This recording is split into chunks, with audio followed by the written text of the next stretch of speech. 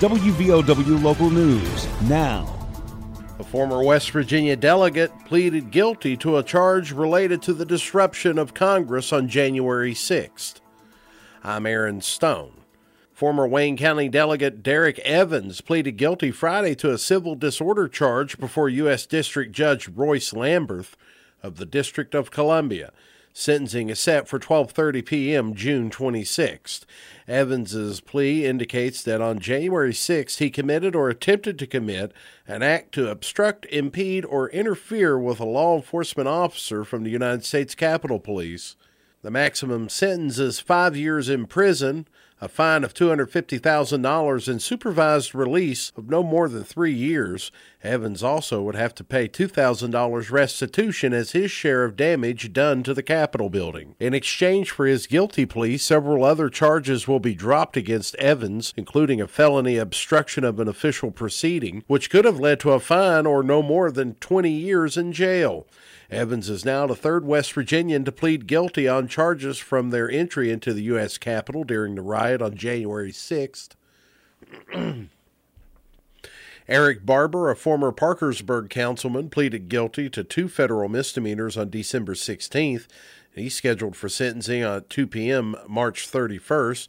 Grayson Courtright, a Hurricane native and college student, pleaded guilty to a federal misdemeanor late last August, sentenced to a month in prison. She's been serving her time in Philadelphia and is scheduled for release March 29th.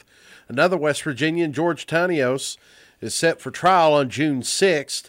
Tanios is accused of collaborating in the assault on the U.S. Capitol Police officers with pepper spray. WVOW Logan.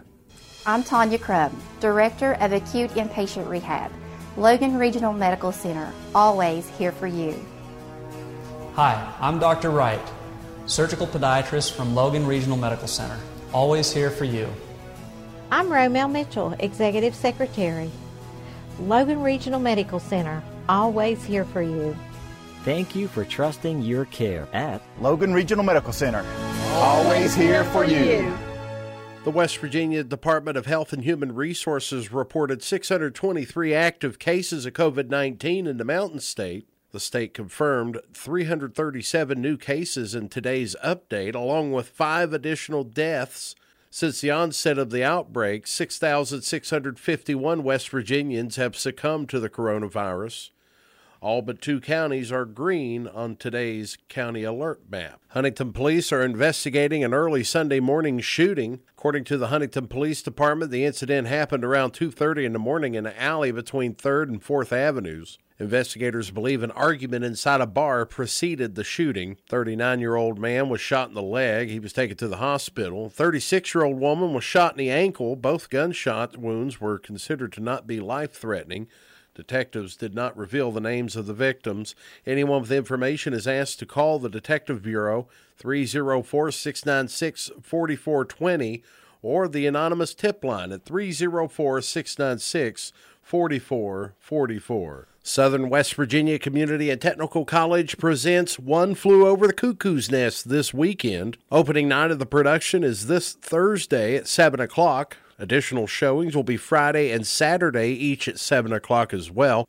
A special matinee performance will be this Sunday at 3 o'clock in the afternoon. All proceeds will benefit the Southern Foundation's fundraising effort to upgrade the college's 35-year-old Savas Costas Performing Arts Center. Advanced tickets are available online at eventbrite.com. This week is observed as National Flood Safety and Severe Weather Awareness Week. The week is set aside to make people more aware of the potential impact of an unforeseen natural disaster and how best to prepare. The Federal Emergency Management Agency suggests everyone to keep a disaster go kit at all times. The kit should have radios, flashlights, batteries, non-perishable food, cash, and all important documents and papers inside. This week's disaster preparedness activities and observation of the Awareness Week will include a test of the tornado warning system in West Virginia. That event is set to trigger TV and radio alarms for emergency notifications at 11 o'clock Tuesday morning.